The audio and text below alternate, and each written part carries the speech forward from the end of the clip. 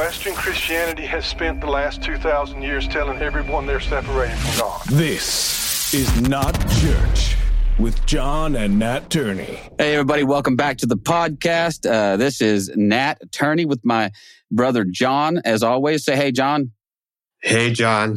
Thank you. I just figured we keep this thing going. There's no sense in changing up the formula at this point. Nah.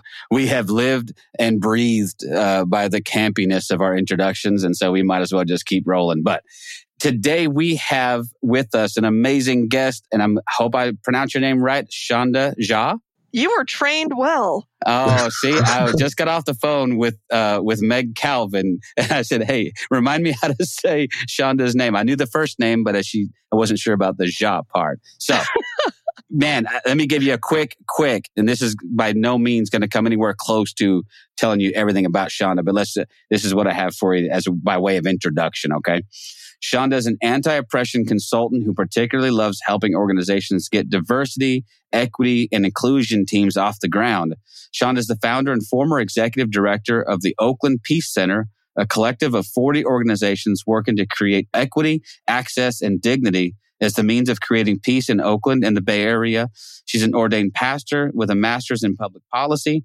Sandya is comfortable in the pulpit, on the picket line, or hanging out with friends and friends to be over a good cup of tea, maybe some coffee, I don't know, and a good story. I'll do a cappuccino. A cappuccino? I make a mean cappuccino. I would love that. They're currently working on their 5th book for Chalice Press, and there's way, way more I could have read. Man, I went through your website, and there's so much more here, but I'll leave it there and leave some meat on the bone, as they say, for you to introduce yourself and tell us all about you. Welcome to the podcast, Sandya.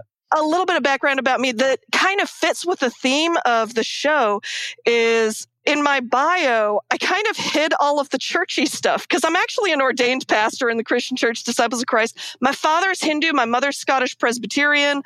So I grew up with 2 different faith traditions present in my home, but I did go to church from a very young age. I'm not going to lie, my relationship with Jesus is very uncomplicated. Jesus has been my best friend since I was 3 years old. And at the same time, I've seen how the church was weaponized against all sorts of people. You know, the fact that I had friends who loved me and my family dearly, who prayed every day for my father not to end up in eternity of burning flames of damnation because he was a Hindu, even though he was considerably nicer than the vast majority of Christians I'd ever come across, right? So, Right. so that's the context I grew up in. In Akron, Ohio was where my family immigrated to when we moved to this country.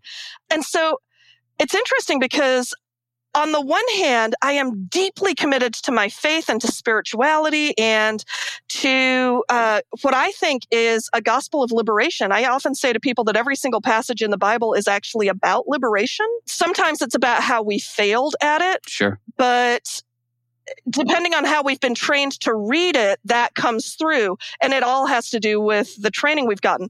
At the same time, because so many people I care about and want to work with have been so badly harmed by institutional religion, I tend to bury the fact that that's part of my foundations so that we can have a relationship with each other.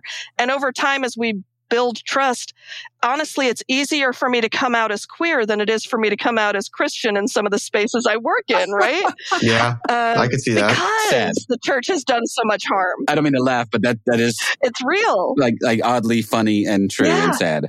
Yeah. So for that reason, that's why I'm super excited to be with y'all, because I feel like my bio, I was talking with our mutual friend, Meg, and I was saying, the reality is the best thing I ever did for my ministry was to become a not pastor. Right? So there's something about I get to do ministry better because that's not my working title right now. Yeah. And don't you find that even, that term pastor is so loaded anyway. Yep. And in certain circles, man, that's an instant barrier that is overcomable. Yes. But it's sometimes an unnecessary one. Right? There's no sense in putting up roadblocks that don't need to be there. I know John calls himself the unpastor. Yeah. Right. So I think he gets where you're coming from. Exactly. But John's also a bit of a firebrand, so he does what he wants, man. So but you guys are actually pretty close to each other. You're in Oakland, right? I'm in Oakland, yeah. And so John's in. Well, I'm in Eureka adjacent. Yeah.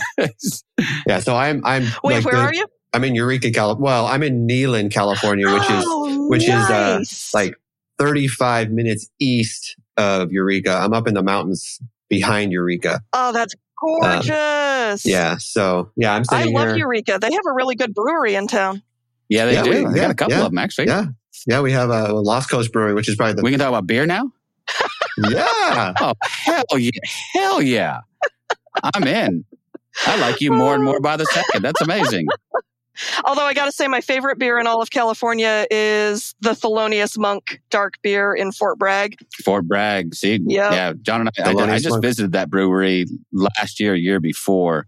I love it. I love that brewery. I was obviously John and I were, we're siblings, so we were born and raised in the same place. Yes, but I currently reside in Texas, but.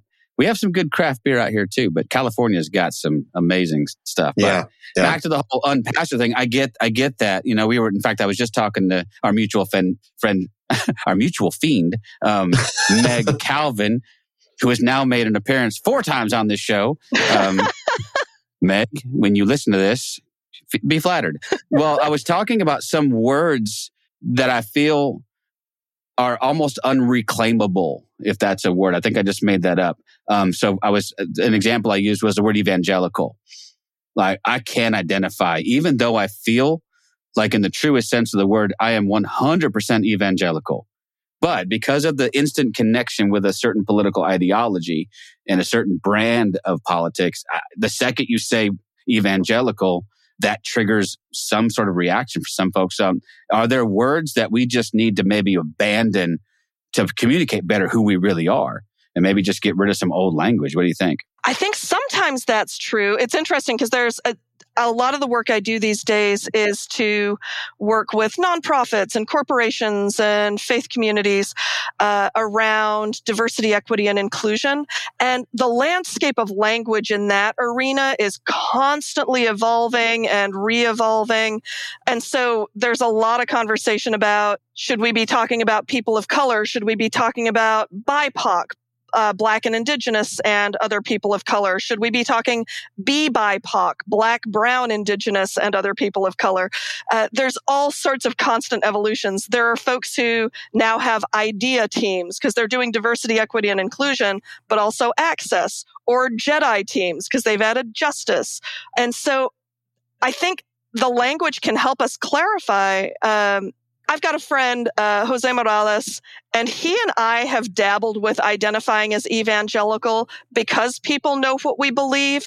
And it's so jarring to hear people like us, brown folks, who have a liberationist take on the text, who are, in his case, LGBTQ affirming, and in my instance, actually queer, claiming that term of evangelical and saying, actually, we're going back to the Greek, to euangelion, the good news, the good news of liberation.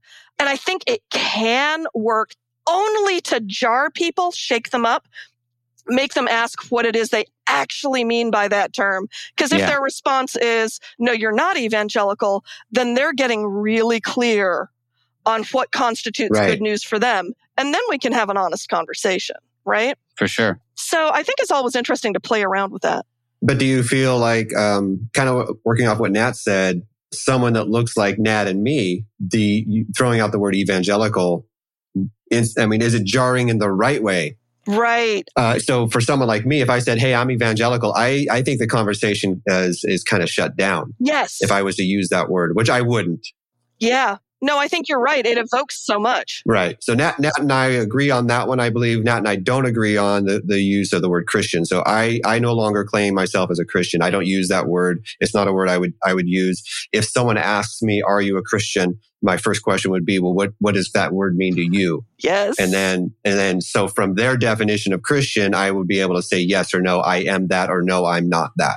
But I would I don't use that word. I don't claim that word as my own anymore. Doesn't mean I won't in the future. Yeah. But at the moment, it's another word for me that just I feel it might have lost something. Nat is, I think, holding on to it and hoping he can claim it. No, I agree that it's lost something. No, I 100% agree.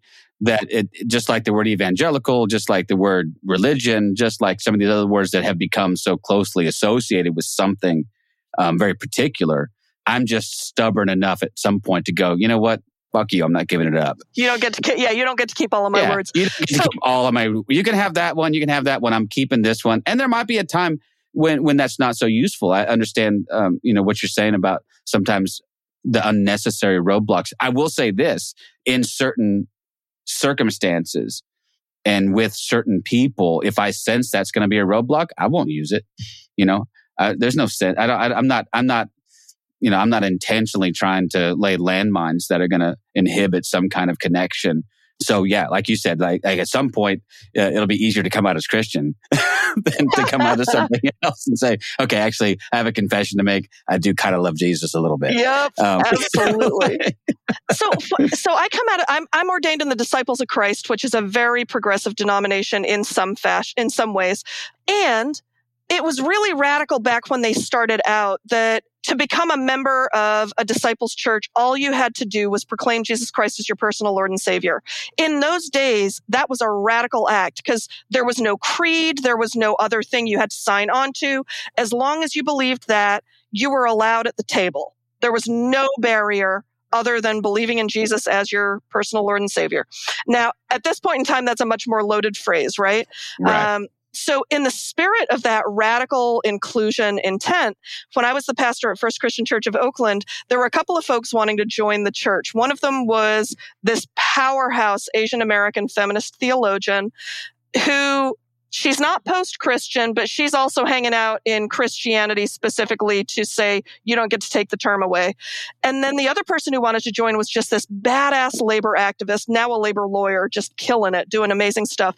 And I said to them, y'all, I'm imagining that it wouldn't be meaningful for you if I asked you if you wanted to proclaim Jesus Christ as your personal Lord and Savior in order to join this church. And they were like, we could live with it. It's fine. And I said, how would you feel about I commit to following in the path of Jesus? And they were like, yeah, we'll do that. And so without asking the church, because it was a very generous congregation, that was the words I asked them in worship when they joined the church. And afterwards, I was talking to one of the elders of the church, and I was like, so I changed the membership vow. And he was like, yeah, I noticed that. And I was like, what I asked them to do is actually harder than what you got asked to do. And he was like, yeah, I noticed that too. And that was what was beautiful about it, is they were both like, oh, everybody was like, oh, following in the way of Jesus is not fucking around. Right. I can say I believe this about somebody, and that's fine. It doesn't obligate me to anything. Right. But following in the way of Jesus asks a lot more. And if we got a term like Christian means I believe that Jesus is the Christ, the Messiah, the Savior. Well, you got to ask, what are we being saved from? And I think that's a really important question. So in that way, that terminology actually still does matter to me, because I want to know what you think you're being saved from. Right. Well, that's a good question. So let's ask that question. So if Christ is Savior, and I believe He is, I would affirm that. What is it exactly we're being saved from, or what are we being saved for? Well, it's actually why I wrote my last book, Liberating Love, which is a 365-day devotional, because I think that this notion of what it is we need to be saved from, I think at a heart and soul level, most of us are longing to be saved from the same things. We're longing to be saved from insecurity, and that could be economic insecurity. It could be insecurity around our safety. It could be all sorts of different kinds of ways in which we are vulnerable, right? There are good ways of being vulnerable, but I mean vulnerable to harm. We want to be protected from that. We want to be saved from those threats to our well-being. I think the other thing we want to be saved from, many of us, is isolation, being alone. I think one of the most toxic parts of the American myth is the myth of individualism, which is sugarcoating a culture of isolation. And so I think one of the other things that we are longing to be saved from is being isolated, whether that's from something bigger than ourselves or from human connection. We're longing to be saved from isolation. And I do think that we are longing to be saved from having to fight for our own sense of dignity and self-worth. And the interesting thing about those things is this is what in my anti-racism work is a driving force. We are seeking for all of our people to be safe. We are seeking for all of our people to be free. We are seeking for all of our people to be seen. But ironically, as horrific as the actions of, say, January 6th were, and how much we need to establish accountability, what were those folks longing for? They were longing to feel safe. They were longing to feel free. They were longing to feel seen. They were longing for connection. And so I think that in some ways, this is why a gospel of liberation can actually create connections like nothing else can. I think that's the way in which I hope that Jesus, God, can save us from each other. Yeah, and it's too bad you couldn't get those people in a room, sit them across the table from each other. Copies of the devotional. You should, totally. And say, listen, you all want the same thing. This is a common human need to be seen, right? To be significant, to feel like you have some power over your own life and the choices that aren't always just being made for you. So I have struggled because, that segment of society, there's so much about that bothers me, but I have prayed, God help me see the commonality, because I can sense the genuine frustration. Yeah. Whether it's real or imagined or just a perspective issue, but you can't deny the reality of whatever their sense of angst is. Right. That they are all those things you just said, that they are not being seen, that they are not being heard, and that decisions are being made for them. Right. And it's just too bad they can't turn that same sense and feel empathy for the people across the aisle who are feeling the exact same thing. Yep. And find some common ground. But man, I agree with you. I love all that, talking about what we're saved from. One of the first dominoes to fall in my deconstruction and all of this, that we've all been going through, was this notion that God was there to save me from some future subterranean torture chamber. Once that mythology began to kind of fall apart, then the deeper questions could be asked. Like the ones that you just answered. What are we really? And I was just talking to Meg. It's really interesting. Meg, that's 5, by the way. I'm keeping track. I was literally just talking to Meg about how I'm going to wrap. She's helping me write this book. And one of the ways I want to wrap it up is talking about is this deep, deep need for connection. And exactly what you just talked about, and how religion actually comes in and competes against that connection. It actually fights against it. It creates more isolation because we haven't just decided as a culture that individuality and individualism is important, but we've also turned the gospel into a very individualistic salvation message, right? Yep. And so now my relationship with God is between me and God, and it can be very isolating. And so that need for connection is so deep. Yeah, man, I just resonate with everything you're talking about. I have never felt more alone than when I was knee deep in church. When I was trying to follow whatever path the church told me I had to be righteous and be good and be better. And you become everything that you say. So in this place that's supposed to give me freedom, I found that I was being more isolated, that I had to isolate myself because if I didn't, people would see the real me. And did it feel like the real you was a threat? In a younger version of me, yes, because, I never was going to be good enough for God.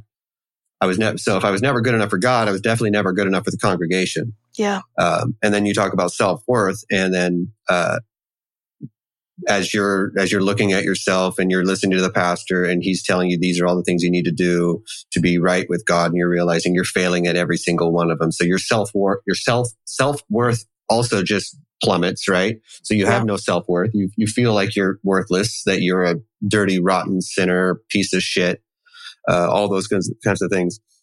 And then another one you said was to be seen. And then you become part of a congregation that's just a homogenized mess.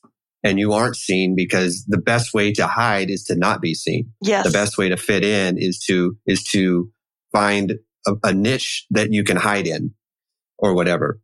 Yeah. And so that's, those are some of my issues with church. Well, the goal is to not be seen in order to stay safe. I mean, those end up being competing needs, right? Right. To be seen and to be safe end up competing with each other, which is heartbreaking. Right.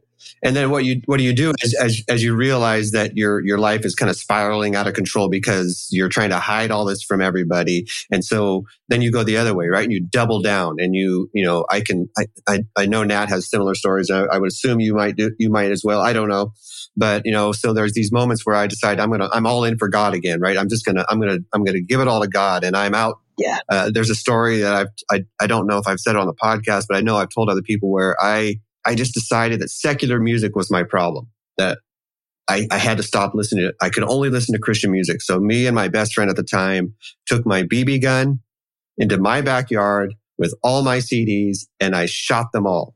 I broke them all. And I got rid of everything that was not Christian. And at the end of the day, it just doesn't work. Because first of all, you want them all back. Yeah. Well, yeah. First, I'm like, man, a week later, you just want them all back. And this is back in a time when you couldn't download anything. There was no streaming of anything. So if you didn't have it on CD or tape or record, you just didn't have it, right? Yeah. And so then I go there and I'm like going back to the record store and buying back what I just destroyed because I realized, well, that was stupid. And also, this music's really good. Yeah. I've been there. I've done it in some sort of religious fervor, but It's interesting because I'd never thought about this before, but I'm currently obsessed with the podcast maintenance phase, which deconstructs diet culture. You don't expect it to be relevant to your life, but I promise you it is. And what's wild about it is one of their points, and you probably know this, if not from experience, then from the data, like 93% of people who go on diets have gained weight or ended up at their previous weight or gained weight right. 6 years after the diet, within 6 years after the diet. And I mean, for many, it's within months, right? And part of that is because we're not built for a life that is grounded in oppressive restriction. It's not possible to live that way. Plus, God built us for joy. God built us for pleasure. And by withholding this thing that actually was part of God's intent, we do damage to ourselves. And part of the point of the, diet culture is I started out as somebody who was 20 pounds overweight and was told that I was going to die as a result. I spent 20 years trying to lose that 20. I've gained 100 pounds. This is my new normal. Right. Turns out, I'm actually super healthy. Like all the medical charts show I'm in great shape. I'm just fat. But the irony is in those early days, if people had said your health indicates that you're doing great, I might be 80 pounds lighter now. But because of a culture that kept telling me I was inadequate and I was too much, and that I was going to die, and that I was also offensive to those around me, I kept trying to restrict myself and squeeze into a box over and over. And I had never thought until you were sharing just now, John, that's like church. Yeah. Now, not all church. I know, hashtag not all church. Well, I want to be real clear about that. That's implied, right? Yeah. Standard caveats always apply. But the church writ large, right? I mean, as an institution, has trafficked in this sort of shaming, really, if we're just going to be honest about it. Yeah. I was listening to a podcast that Peter Rollins did with Rob Bell a couple of years ago. I imagine that was a very boring conversation. Neither of them has much meaningful stuff to say. Both those guys are just turds, I don't like those guys. That's just because they won't come on my show. This will make them want to, though, this conversation we're having right now. Me calling him a turd? That's actually... I've already called out Rob Bell once through a friend of his, so I don't think he's ever coming on. But I love Rob. Rob, if you're listening, I love you, buddy. Huge fan. A huge fan. But Peter Rollins had talked about prohibition, and in his, obviously his very beautiful Irish lilt. Everything he says sounds smart, but it's essentially what you're saying is what he was saying, is that prohibition is just, it's the absolute worst way to curtail behavior. We know this from, like you said, either from the data or from experience. That the second, I'll tell you a story. I was walking down the street one day. I was teaching at this school, and I went for a walk. And on my way back, I walked past this guy's yard, and he's got this little sort of cement retaining wall, and he's got this really lovely manicured lawn. And all of a sudden, like in the middle of this lawn, he'd put a sign that said, "Do not walk on the grass." And it never once occurred to me to walk on this dude's grass. I would have actually had to climb steps and go out of my way, which I really all of a sudden wanted to do. If for no other reason than to take a picture of me on his grass with a picture, but the sign that said don't. I mean, there's something built into us that bucks that sort of prohibition, which then makes me wonder, so let me ask you this. This is completely off the rails. Knowing this, and knowing that this is how humans are built, why the hell did God put Adam and Eve in a garden with one giant tree and say, whatever you do, don't touch that? Because we believe that is literally what happened. Right. Well, hold on. Hold up. Are you saying that it might not literally have happened that way? It's interesting because I tend to get my marching orders from womanist theologians, right? So womanist theologians have gotten to the point, at this point, this wasn't true early on, which is kind of like black feminism, but womanist theologians, at this point, they're kind of like, all right, we know that we worship a God of love and we worship a God of liberation, a God who wants the thriving of Black women and Black gender non-binary folks. So when the Bible undermines that, we know that's not God. We know that's the people who wrote the Bible who got that wrong because they had a particular agenda. So I think the interesting question to ask about that Genesis story is, the people who were writing that story, what was going on in their community that they needed this particular myth to help their community navigate a challenge? And I wonder what that challenge was. I don't have a good answer to that, but like all of the story, I also believe that all of the stories in the Bible are stories of truth, whether they're true stories or not. Amen to that. And so I wonder what the truth within that story is. I'll tell you, one of the things that I learned from that story is, wow, a society that preferences men means men are less likely to take accountability for their own actions. That's a really clear lesson in that passage, right? Oh, yeah. Absolutely. It's evident immediately. Yeah. Yeah. Hey, that woman you gave me. First of all, gave you? What the hell's going on with that? Not even to delve into that there are two different creation stories within that, right? There's one that actually literally says that man and woman were created together, and another one that says that woman was created from man. And we're within the same book of Genesis, and we're just supposed to pretend like we don't notice that. Yes. And that's, and that God is clearly both genders, right? In that version. Yes. Yeah. But he still prefers being a man. I don't understand. God's confusing. I don't get that. Yeah. Well, I think God keeps getting misgendered because when God speaks about God's self, right? In that Genesis story, God says, man and woman, we will create them. We being the in royal our image. In our image. So my image is both male and female. And then once it switches to the third person is when God starts getting referenced as male. See, I think gendering God at all is misgendering God. Although I think that God may be all genders rather than no gender. And I think that that's an important distinction. Okay, I can buy that. So wherever you land on the spectrum, you have, and you should be able to find yourself in the image of God. Yeah. Right? Exactly. There should not be a place where you find yourself excluded from that image because you don't fit some binary, definition of gender or whatever. God captures the fullness of gender. Yes. Yeah, and I think that I love that. I love that idea that that God encompasses all of that. Yeah. Because I hate the idea that somebody would ever feel excluded from that identity. It would break my heart.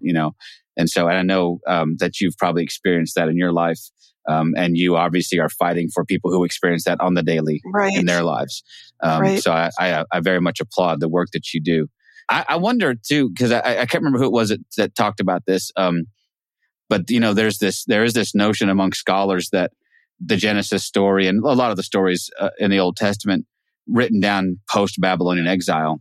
Mhm. And so there is a sense in which some of these stories are written as polemic, that they are, listen, they're just offering up their versions of the stories coming out of a culture where they've been inculcated with, or indoctrinated inside of whatever mythologies that they've been exposed to. And now they're saying, no. One thing I do love about the Old Testament is I do see it as having a trajectory. Does that make sense?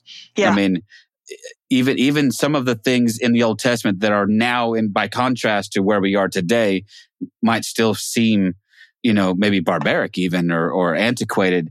By comparison, we're still steps forward. Would you agree? Absolutely. Absolutely. I mean, an eye for an eye and a tooth for tooth sounds barbaric, except when you understand that prior to that, it was an eye for a village. Exactly. So rather than a permission to seek retribution, it's at least a limitation on that retribution. Let's at least keep a proportional response, right? Exactly. You took my eye, I'm going to wipe out your family. No, sir. An eye for an eye and a tooth for a tooth. Let's at least keep it equitable, right? Right. Exactly. So when we can read the text through that context, I think that's a way to reconcile some of those stories that seem tough. And I also think that those, I mean, what the Hebrew Bible does is tells a good story, right? Yeah. Like there's something that ends up being a little bit more long lasting about a good story. Like we can still wrestle with, well, what was going on? Well, what did get hidden? Well, what was going on for the community that this story would be helpful to them? Which is a lot more helpful than, and don't hear me throwing shade at Paul, although I can. With his stuff, it's much more didactic. It's much more, here's what you got to do. And you have to be bringing an intention to notice the story underneath those dictates. Absolutely. We quote him talking about love is patient, love is kind, love forbears all things. We use it in weddings all the time. And you have to bring a lot of intention to say, wait a second. What was going on in the church in Corinth that he needed to tell them that? That means they weren't being patient. They weren't being kind. They weren't being forbearing. They weren't doing any of those things. That church must have been hella messed up. Yeah. Right? And so, of course, he's driven to say, y'all, this is not how community functions. But you have to bring so much more intention to see the story that is relatable in Paul compared to any of that stuff in the Hebrew Bible where you're like, oh, yeah, that's like the folk tales or the fables or the children's stories I grew up with where they're trying to teach me a lesson, but they're making it interesting. Right. Which makes it easier to translate in some ways, honestly. Well, no, there's a lot of interesting subtext. There's a lot of interesting, honestly, the story of Jonah getting swallowed by a fish is okay, interesting. The more interesting questions to me are all of the things underneath that story. Yeah. What is Jonah's problem? What's his issue with the Ninevites? Why doesn't he want to go help them out? Why is he being such a dick? I mean, I'll tell you what, we want to talk about a story that came alive in a whole different way, was when our country, so after 9/11, the then president talked about the axis of evil, right? Which was completely arbitrary and made up and for political just pick purposes. 3 countries and go. Yeah, exactly. So it was Iran, Iraq, Afghanistan? No, North Korea, I think, was part of the axis. I was like, North Korea was in it. So who got left out of that? North Korea, Iran. I don't think Iraq was powerful enough to be an axis of anything. Well, they were who we were going in to bomb. That's why I can't believe that it's now I have to Google it. recent. And now, go ahead and Google it while I'm telling this story. The axis of evil. Yep. Who was in the axis of evil? Because it was just 3 countries. And I feel like North Korea was one of them too. But we were getting ready to bomb 2 of them. Anyhow, as he was talking about this axis of evil. Yeah, it was Iran, Iraq, North Korea. Sorry, go ahead. Iran, Iraq, North Korea. They left Afghanistan out of it, even though in theory, Afghanistan was what was driving us to war in the first place. They were like axis of evil adjacent. Well, Gosh darn it, I hate everybody. I think we had to leave Afghanistan out because I think we were using them as a place to launch from, and we couldn't really call them an axis of evil if we were like using them as a place to launch our planes from. Wow. I believe we were. Wow. We the enemy of my enemy, right, becomes your friend for a moment. Yeah. And I think that was kind of and I could be completely making that up. So I'm not a historian. Don't But anyway, back to your story. Wild. So anyhow, back to Jonah. So we're looking at this axis of evil and this big caricature that's been made, and the erasure of the fact that on September 12th, thousands of people gathered in Tehran Square lighting candles and praying for all of us in this country. All of that goes out the window because it doesn't fit the narrative. And then in the lectionary, we come across the story of Jonah. And where's Nineveh?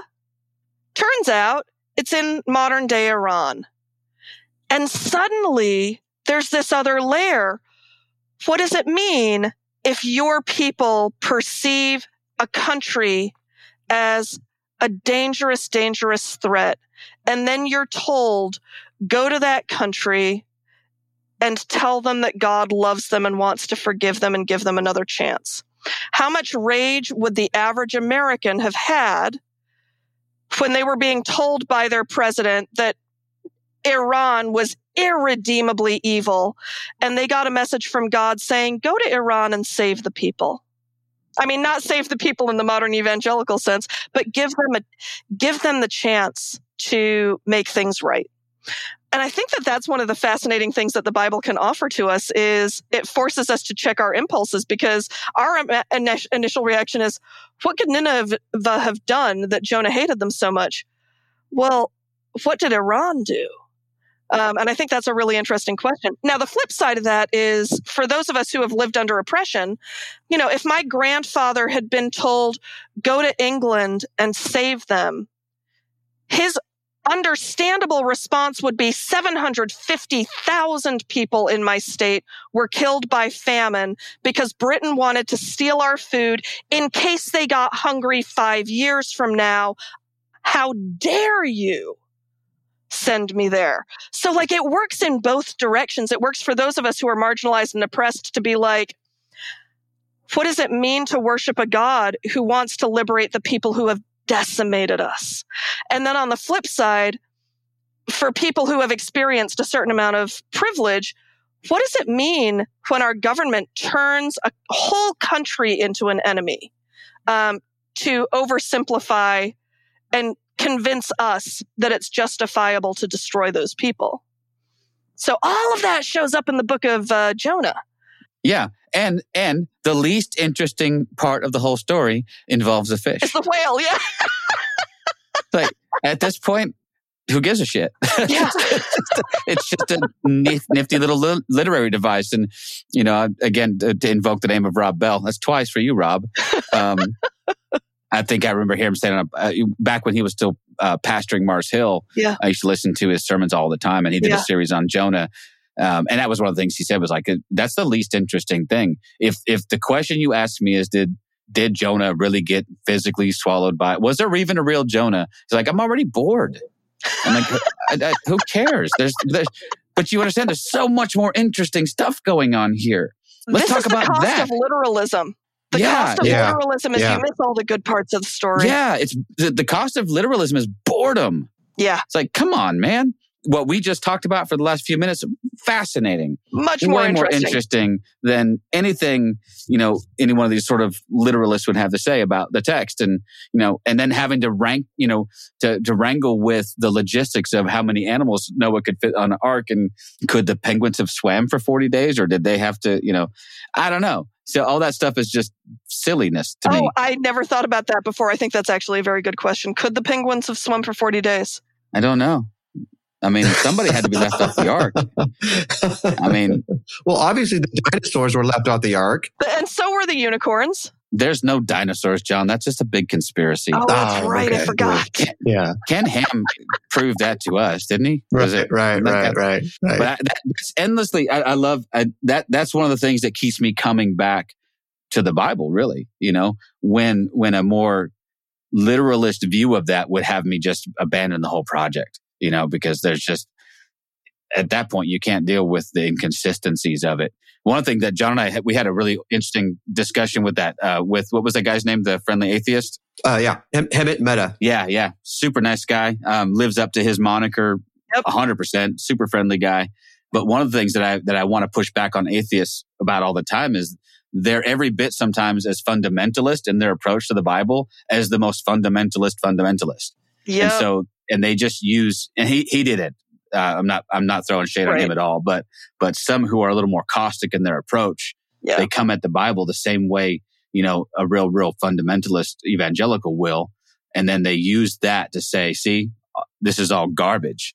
Yeah. And so they don't want to bring any nuance to the text either. So I appreciate the work that someone like you can do in asking those really probing questions. Okay, well, what's really going on here? Right. And I'm still chewing on the Genesis one that you brought up several, 20 minutes ago. I'm still thinking about, that's a really good question. That's a really, I'm not sure I have a good answer, but I'm going to think about it for a while, I love those kinds of questions. That's part of the fun, Yeah. That's why I'm always surprised when people say they think the Bible's boring. They're like, no. Certain interpretations, are a little more boring than others. But anyway, that's all awesome. John, I cut you off in the middle of a sentence, so man, I'm sorry. I was going to try to steer the conversation back towards more of your activism and the stuff that you do with that, and kind of use but using what we're talking about the Bible and being so literal and taking the Bible so literal, doesn't that sometimes give certain groups of people permission to other and to separate themselves from different groups of people? And then because of that, we do create these isolated groups that we get to then point at and say, see, these people are going to hell. I'm not going to hell. These people over here, if they would just, fix their problems, they could be more like me. And it gives us this permission to, for lack of a better description, to other them, right? And so it kind of fits into what I think what you're doing with more of your activism type side stuff that you're doing. I think that's right. And so it's interesting because I think a weird way that white supremacy ends up showing up in these conversations sometimes is the assumption that believing the Bible is real makes people backwards. And I say this because I hang out with a lot of very liberal white Christians who unconsciously look down on communities of color who are active in their faith, because there is a sense of, they don't understand. They keep treating the Bible as a literal truth. But here's the interesting thing to me. There's an accusation that this is true in immigrant communities and in Black communities. And what I find remarkable is that enslavers would teach the Bible to people that they were enslaving. Right. And because the enslavers approached the Bible as kind of an abstract metaphor for life, they didn't realize that the people who were enslaved could listen to those stories and say, okay, God is real, and God frees people who are enslaved, and God invites people who are enslaved to participate in their liberation, right? And some people would accuse someone of being a literalist for saying that, but at the same time, taking seriously that God is a God of liberation is actually a powerful thing for someone who is suffering under enslavement to do.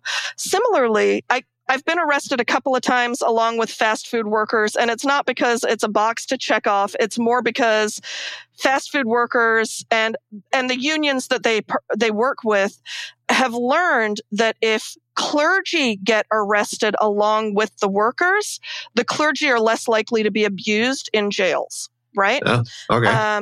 And so they have to find clergy of both genders because the jails still function in a bi-gender fashion. And so occasionally I've been asked to be the female clergy who's willing to be arrested along with the workers. So I'm at this McDonald's, and we occupy the inside of the McDonald's, and I'm asked to speak, and one of the union reps is translating for me into Spanish because my Spanish isn't good enough. So I'm talking to the workers and I'm saying, hey, our Jewish friends just finished a celebration called Passover. It's when they celebrate their liberation from enslavement. And I say, as a little joke, I'm not saying that Ronald McDonald is like Pharaoh, but, and everybody, everybody laughs. And the woman who's translating for me, she knows how to say Ronald McDonald in Spanish, but then she turns to the person next to her and says, kind of quietly, I don't know how to say Pharaoh in Spanish. And the entire first row of workers say Faraón, because the workers know who Pharaoh is. They work for Pharaoh. There's nothing theoretical about a God of liberation for workers who are living under horrific conditions, right? Yeah, right. And so there's something about bringing these stories from the Bible that sometimes our liberal elite friends, and don't get me wrong, I think that studying the text is really important. I think academic pursuits matter a lot. But sometimes there's this unconscious white supremacy when we talk about, those literalists, because what we mean by that is the people who are doing harm. But there's a different version of, I believe that the God in that text is very real and does things like that. And I want to be on the side of that is actually really powerful. And I think that some of the power of the worker organizing I've gotten to be a part of when it is engaged alongside faith is that it engages God as if God is real and as if God is on our side in some really profound ways. I also think that the other gift it brings is we have a tendency, for those of us who aren't suffering under horrific conditions in our workplace, of thinking of the workers as, this group of nameless, faceless people who need to be experiencing liberation. But they're also church leaders. They're also parents. They're also, community members. They bring a fullness of experience beyond just being employees at a restaurant. And when we engage faith, they actually get to bring their wisdom into the conversation in a way that often gets ignored. And I think that that's powerful too. Yeah, absolutely. When you're talking about a literal reading of the Bible, though, what sort of struck me is that within the story, say the Exodus story, the literal truth of that God is a God of liberation, that God is a God who does not stand for oppression and enslavement of his people, can come through regardless of whether you think, that however many people actually that story went down the way it did, right? And so that's the beautiful thing. When I think about a guy like C.S. Lewis, who talks about the Bible as in terms of myth, and then he's quick to point out, although I mean a special kind of myth, that is meant to convey truth. It's not just fanciful tales. And I've gotten a whole ton of, I'm sure you have too, we get a whole ton of pushback from some folks when you ever use the word mythology in connection with the Bible. And people go, well, because in their minds, they've made that connection between mythology and something, lie or something fanciful or something, but even Aesop's fables can convey truth. Absolutely. And so I love the fact that you can dig into that text and you can I think you can very, very much take those meanings literally. Say, man, no, that message you pull from that story, regardless of whether or not, and I know Jonah keeps popping in my head for some reason, but whatever, Noah, whatever, regardless of whether there was, two of every animal in the ark or whatever. Yeah. Whatever truth is being conveyed there, though, can absolutely be applied, right? Absolutely. And we can absolutely, take that to heart. So I love it. Is some of this, I meant to ask you this a little earlier, but is some of this kind of the way that you were taught and brought up in the Disciples of Christ denomination? Is this denominationally? So I was actually raised in the United Church of Christ, and I'm really grateful for that. And so, I was really lucky that my denomination in which I was raised and the denomination that I chose to get ordained in both have a sense of we come together as community and wrestle with the text as part of their, at least theoretical culture. I had read the Bible through twice by the time I was in 8th grade because my pastor had been trained in Hebrew Bible at Oberlin College. Right? And so he took the text seriously and he took justice seriously. And he expected us to have so 4th grade, 8th grade, whole way through a children's Bible, but whole way through the Bible. And he made the adults go through a 3-year thing that he called the Preach Through, Teach Through, where he went through the entire Bible over the course of those 3 years in both Bible study and in sermons. And in the Bible study, people wrestled with the text with each other. They wrestled with what it meant that the 4 Gospels didn't tell the identical stories, and what was powerful and remarkable and vulnerable about that, and how it helped us get to a truth about Christ, because in the same way that 4 eyewitnesses wouldn't see something the same way, blah, blah, blah, all of that stuff. How great is it to have gotten raised in that context? I was really, really lucky. I did hang out with a lot of evangelicals, because you can't love Jesus and be in Akron and not hang out with a bunch of evangelicals. Right.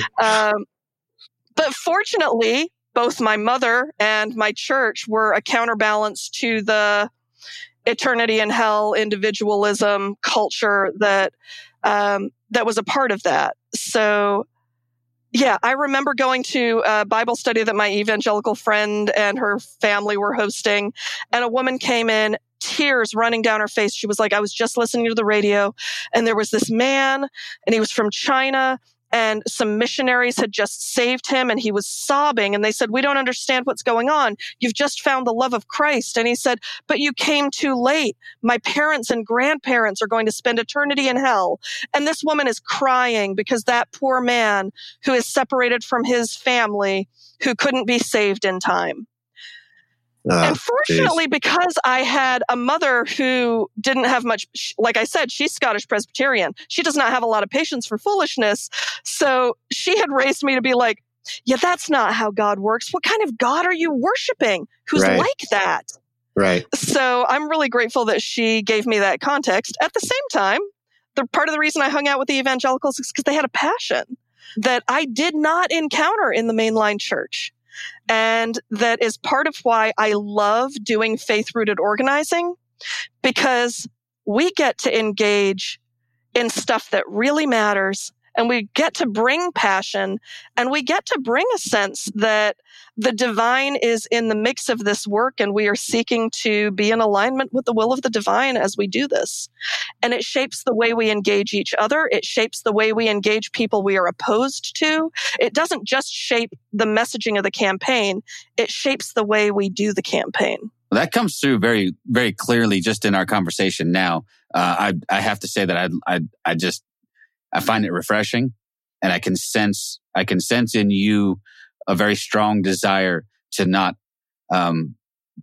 other people the way that you have been othered, and to not just lump. So I love seems like a lot of grace for people who it's easy to throw some shade at, and it's easy to lump them all together and say, no, all those right-wing evangelical guys, yada, yada, yada. And what I'm sensing from you is, no, that's not helpful. Like, that does not push the conversation. Right. It also lets me off the hook. Right. If I write them off as just they're bad, I'm good, then I never have to wrestle with the ways in which I contribute to harm either. It lets me off the hook too easy to do that. I like. Stop me if I'm making a connection that's not a connection, but I like the way that, people who are sometimes non-binary bring that sense of the world too. Like, the world isn't binary. Like, the world we don't live in a black and white world. We don't live in these clearly delineated lines of this is in and this is out and so you bring that whole sense of a spectrum of thought and a spectrum of identity that I see then in you, that you're also extending that to others as well. And that's a beautiful thing. I love that. I do think there's a non-binary worldview. I think that's right. And that's true for gender identity. Also, my friend Gary Sparks, he's a scholar of indigenous Mayan culture in Guatemala. And he spent years in the mountains in Guatemala, built a lot of relationships. And he was telling me that when the first missionaries went to Guatemala, they were trying to translate the Bible into Quiche, which is the indigenous language in the mountains. And they've gotten to the point where they're Spanish, and the folks they're working with are helping them translate things into Quiche. And then they hit this bit about the Garden of Good and Evil. And the indigenous Mayan folks are like, we don't get it. And they're like, so there's good. And they're like, yep. And they're like, there's bad. And they're like, okay. And these missionaries are like, no, and then there's bad. And they're like, okay, we don't understand this. And Gary's point, as he was explaining it to me, was the indigenous Mayan folks did not have a binary notion of good and evil. They had this notion of, kind of like we talk about yin and yang from Chinese Taoist beliefs, right? Of there's a balance in the universe. Kind of like the Dark Crystal, if you were allowed to watch that. I don't know what kind of church you went to as a kid.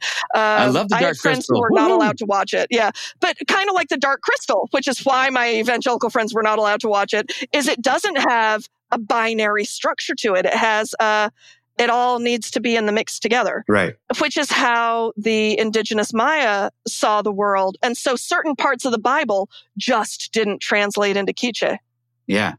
Isn't that fascinating? It is fascinating, yeah. So yeah, indigenous wisdom has an awful lot to teach us all. And all of us have an indigenous, I feel, love y'all, but I feel really sorry for white folks because most white folks have been, in order to get the benefits of whiteness, have been separated from their ancestors, separated from their culture, right? Right. For sure. But if we're able to transcend whiteness and connect to those ancestral practices, my next book's on how connecting with the spiritual and cultural practices of our ancestors can equip us for the work of dismantling white supremacy. So I think about this more than is healthy. But all of us have ancestors who were indigenous to a place, and they actually have an awful lot of wisdom to offer us, almost all of which is non-binary. Okay, now I need your book. It's not coming out until next September. All right, well, I'm patient. I'll wait. I have 40 other books to read between then. So we were having a conversation with Baxter and Baxter Kruger, and unfortunately we did not record this part of our conversation. But he started delving into the Celtic faith, which is for Nat and me a very strong connection. We're both, our culture, our ethnicity is Irish, and then would go back to the Celts and all that. And, and again, this idea of wholeness and connection to the earth, which now, because, Christianity has to be binary or whatever you want to call it, can't have that connection, right? So we lose that connection of this interconnectedness with nature and the cosmos and all of that. And, so it really it strikes a chord when you really if you take a moment and really think about what you're hearing. It's like reading books on indigenous cultures here in our country. And it really, for me, it really strikes a chord as to how connected they are to the earth and to the environment and to the universe in at large. And, I think you're right. I think whiteness, our need to be white before anything else, has separated us from this connection. And we've been raised in a way that tells us that it's more important to be white than it is to connect to a culture of any kind. And it's sad. And it creates this level of white supremacy that just it's unhealthy. I mean, obviously unhealthy. I know we're running out of time, but I just want to come back one minute to because I don't want to leave that conversation about the McDonald's thing without talking a little bit about this notion of white supremacy, because I have to be completely honest and say that I thought I was saying the right thing at the time. And now I'm looking back and going, how arrogant I was when I was like, so people are complaining about poor wages and they're working at McDonald's. So I'm going to use McDonald's because that's the one and I'm like, well, that's because McDonald's was never supposed to be a job for a career. That was my stance, right? That's not a career. If you've chosen McDonald's as your career, somewhere in your life you've messed up. That's the stance I took, right? And there's so many levels of white supremacy to that one statement that I just said and that I stood on for so long. Sure. And then it's like, okay, well, who else is going to hire them? Right. There are so many places out there who go through applications, and when they see a name they don't understand or they can't pronounce, how many just say, okay, I'm not going to hire, I'm not even going to call them because I don't even know how to pronounce their name. And so there's this level of like, oh, well, they've done something wrong. That's why they are 40 years old working at McDonald's. And we don't take the moment to step back and say, are we potentially the problem here? Are we the cause of this? Right. We have, and I'm talking about we white people, specifically white middle-aged men, heterosexual men, right?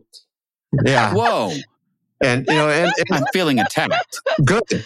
Often with a certain level of educational attainment, right? Right. Which means not having friends who actually McDonald's is about the only career option available. Yeah. Right. So I just, I want to invite our listeners to really think more about what they're saying when they say things like what I used to say, which was like, well, hey, if they're 40 years old and they're still working at McDonald's, what bad life choices do they make? Right. That's and regardless, they should be paid a living wage. Oh, absolutely. But you know what, John, was it Felicia Merle who we had on who talked about, we got on the issue of white supremacy to some extent, and she made a really interesting, I think it was her. Felicia, if you're listening, I hope it was you. If it wasn't, I'm sorry. But she made the point that white supremacy sort of has its roots in us viewing whiteness as the norm by which everything else is then measured against. Right. Absolutely. And that was very intentionally constructed that way. So a person like me can feel like, listen, I don't have a racist bone in my body. And yet there could be, and there is probably, a very underlying sort of foundation of, but white is the norm. Right. And I measure everything against that norm. And now this is the standard, and anything else is a deviation from that. And that creates problems of its own. Right. And actually probably more insidious possibly than just outright racism, because it's harder to identify, because people like me can pat ourselves on the back and say, what? Yeah. No, I don't. I like all people, and I do. But and that's the thing is, because racism is actually about systems and structures rather than just about individual interactions. I think, and simultaneously, we're told that what matters is just the individual actions. Although, don't get me wrong, there's lots of individual race prejudiced actions that are horrible to happen. But we sometimes think, because at least I'm not conscious of doing any of that interpersonal race prejudice, that I'm not racist. And racism is actually about a system that's set up to benefit some people at a cost to others. Right. And that was baked into the origins of this country. And that's the hard thing for us to wrestle with. A really good example is, and this isn't a company specific. This is a governmental piece of paper that, I'm part of the hiring process of where I work. Okay. And so there's a piece of paper that shows that you're allowed to or not allowed to work in this country. And one of the questions is, are you a man or a woman? And I almost messed up there too. I had a person who did not identify as a male or female. Yeah. And the paper did not have an option for them. Didn't. Yep. He's like, there I go. This is something I'm still working on, right? That I'm trying to work on that, the gender specific titles. So they don't have an option to say that. Right. So where we had to reach out to the agency that makes this piece of paper and says, okay, what do we do here? Yeah. Literally, their answer is, you put down what they look like to you. Yep. Wow. That's their answer. So because this person looked male on this government piece of paper, I have to identify this person as a male, even though they do not identify as a male. And if they looked female. Yep. And the same thing happens with race. This is actually how people are trained is, if somebody refuses to check off the race box, then check it off for them based on what your best guess is, which is often going to be wrong. But so this notion that we can opt out of the system is actually that rigidly put in place, and funding relies on it, and distribution of resources relies on it, and all sorts of things. Necessary health benefits rely on it. Right. So it's not something just so trivial as, well, just check a box and get on with it, right? Yeah. And I think we often think that if I learn how to be nicer to everybody around me, it solves the problem, but it doesn't solve a problem like the one you're talking about, John. Right. It really does require us to look at systems that are in place. And I think the shocking part for me was, so we reached out right through email and asked them what to do. And they acted as if they had never heard this question before. I know. And I'm like, okay, hold on. I live in Eureka, California, a population of 28,000 people. You're telling me my little city in California is the first city who's ever asked you this question? I find that very, very hard to believe. So you're you're choosing to ignore it. You're choosing to not correct a situation that would be so easy to fix. I mean, so easy. But instead, we're going to ignore it because the underlying whatever prejudice about it is that we want to put you in a box, right? You either need to be male or you need to be female. And that's just the way this country or this world or this whatever works. And we're finding out slowly and a little too slow that that's not how this works. And it's never how this worked. And it's just, it's frustrating. But at the same time, you know, I see hope. I really do. Yes. I see people pushing back like this person who said, you know, had the strength to say, hey, you know, I don't fit either one of these options. Right. Where's the option for me? You know, 10 years ago, I think quietly they would have just let you check the box would have been checked. Yeah. And so I do find hope in that people are finding the courage or the strength to say, no, I don't fit into one of these boxes, and you need to help me figure out where there's a box for me to check. I completely agree. Well, and they're being empowered by people like Shonda. Absolutely. Who are coming alongside them and saying, listen, you don't have to take this. Right. Like there are options for you. Let us work on your behalf. Thank you. And so I love the fact that there are people like you who are willing to push back on the system as well. I can't let you go though without asking you one more question that's completely unrelated. No, not completely, but it's going to feel like a weird segue. But a little birdie told me that you're starting a podcast, and I wanted to get. Yes. Come on, you need to talk about this podcast because I am fascinated by the subject matter. I won't even say it. I'm going to let you talk about it. That's awesome. So I'm a huge fan of this cartoon series that you all probably have watched called Avatar: The Last Airbender. Not the movie. I feel like it's real clear. Not the movie, right? Yes. Yes. What I have discovered is there is this whole network of people of color who really feel seen by it. Now, it was made by two white guys as kind of their tribute to anime, but like there is something about it that just helps us feel seen. And so I'm really excited in the new year to be launching a podcast specifically about people of color's experience of Avatar: The Last Airbender and how it connects to our sense of identity. That is the show. Wow. See, and that's a show that I'll be listening to. Absolutely. And I think that desperately needs to be out there. I just, as soon as the little birdie who's not going to get yet another mention today, she's had enough. But as soon as she said that, I was like, oh, that's brilliant. I need to. I'm so excited for that. You're an amazing and engaging person. Obviously, this is going to be a humongous success. This podcast, even if just John and me listen to it, we'll make. We can cross promote. I think it's. Yes, for sure. Oh man, absolutely. I just love. I don't know. It's a little outside. It's a little out of the box, and I love that.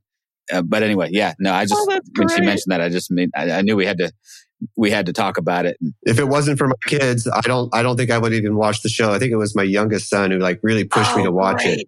And I think I watched it over maybe a week. It was really fast because I just couldn't stop. It's so good. It is. It's so good. And like you said, anybody who thinks the movie is in any way connected, I mean, it is. But if you've ever watched a movie that it was so blatantly obvious that the director or the writer never watched the actual show, this is proof that actually can still happen. I watched that movie and I was so disgusted with what they did to a very, very good show and then turn it into a horrible movie. Horrible. So, but yeah, I will definitely be listening to that. I can't wait for that. Yeah. Isn't that cool? Awesome. I thought that was cool, man. I held that back. Cool. I held that back to the last, as a little bit of, little something for you, a little gravy on the end here for you. But, I knew going in, Shonda, that I would enjoy this. I had no idea how much I would enjoy it. So, thank you for coming on and just being a wonderful guest. So engaging and so interesting. It has been huge. It's been so much fun. Thank you all so much for having me. I've really been enjoying the show, so it's really a gift to get to be on it. Well, I appreciate that. John and I, we just love having these conversations, and I love the fact that we don't always know where they're going to go. Absolutely, so we just toss ourselves upon the current and see where it takes us, and it usually takes us interesting places. But we will make sure and link to all your stuff in the show notes. Fabulous! I know you've got a book coming out next year. You've had other books that are already out. You should go wherever you buy books and buy all of them. If you enjoyed our conversation about the Bible, you'll love my 365-day biblical devotional. Go get it. Yeah. Liberating Love. We just got chastised by one of our people inside of our private group. He's like, you got to stop it. You keep putting these people on the show, and I keep having to go out and buy their books because they get so interested. Now they have this giant stack of books. Just stop it. I'm like, well, no, we're not going to stop it. We're going to keep having fascinating people on there. And he's telling you to have more boring guests. Yeah, exactly. Basically. Or people who don't write books. Maybe have somebody on who hasn't written a book. If he doesn't buy my book, then maybe don't tell me, because I will be really sad. He'll be one of the ones in a whenever this releases, I'll get another message from him going, well, crap, there goes, I got to buy another one now. Yeah. No, we appreciate the work that you do. We appreciate you coming on the show and just being awesome. So, and thanks to both of you. Yeah, appreciate you. John, any parting words, sir? No, I think they've all been said. We've said all the words? We've said all the words. There are no more words left. There are no more words to use. Thank you for listening to This Is Not Church. Be sure to rate and review the podcast on your platform of choice.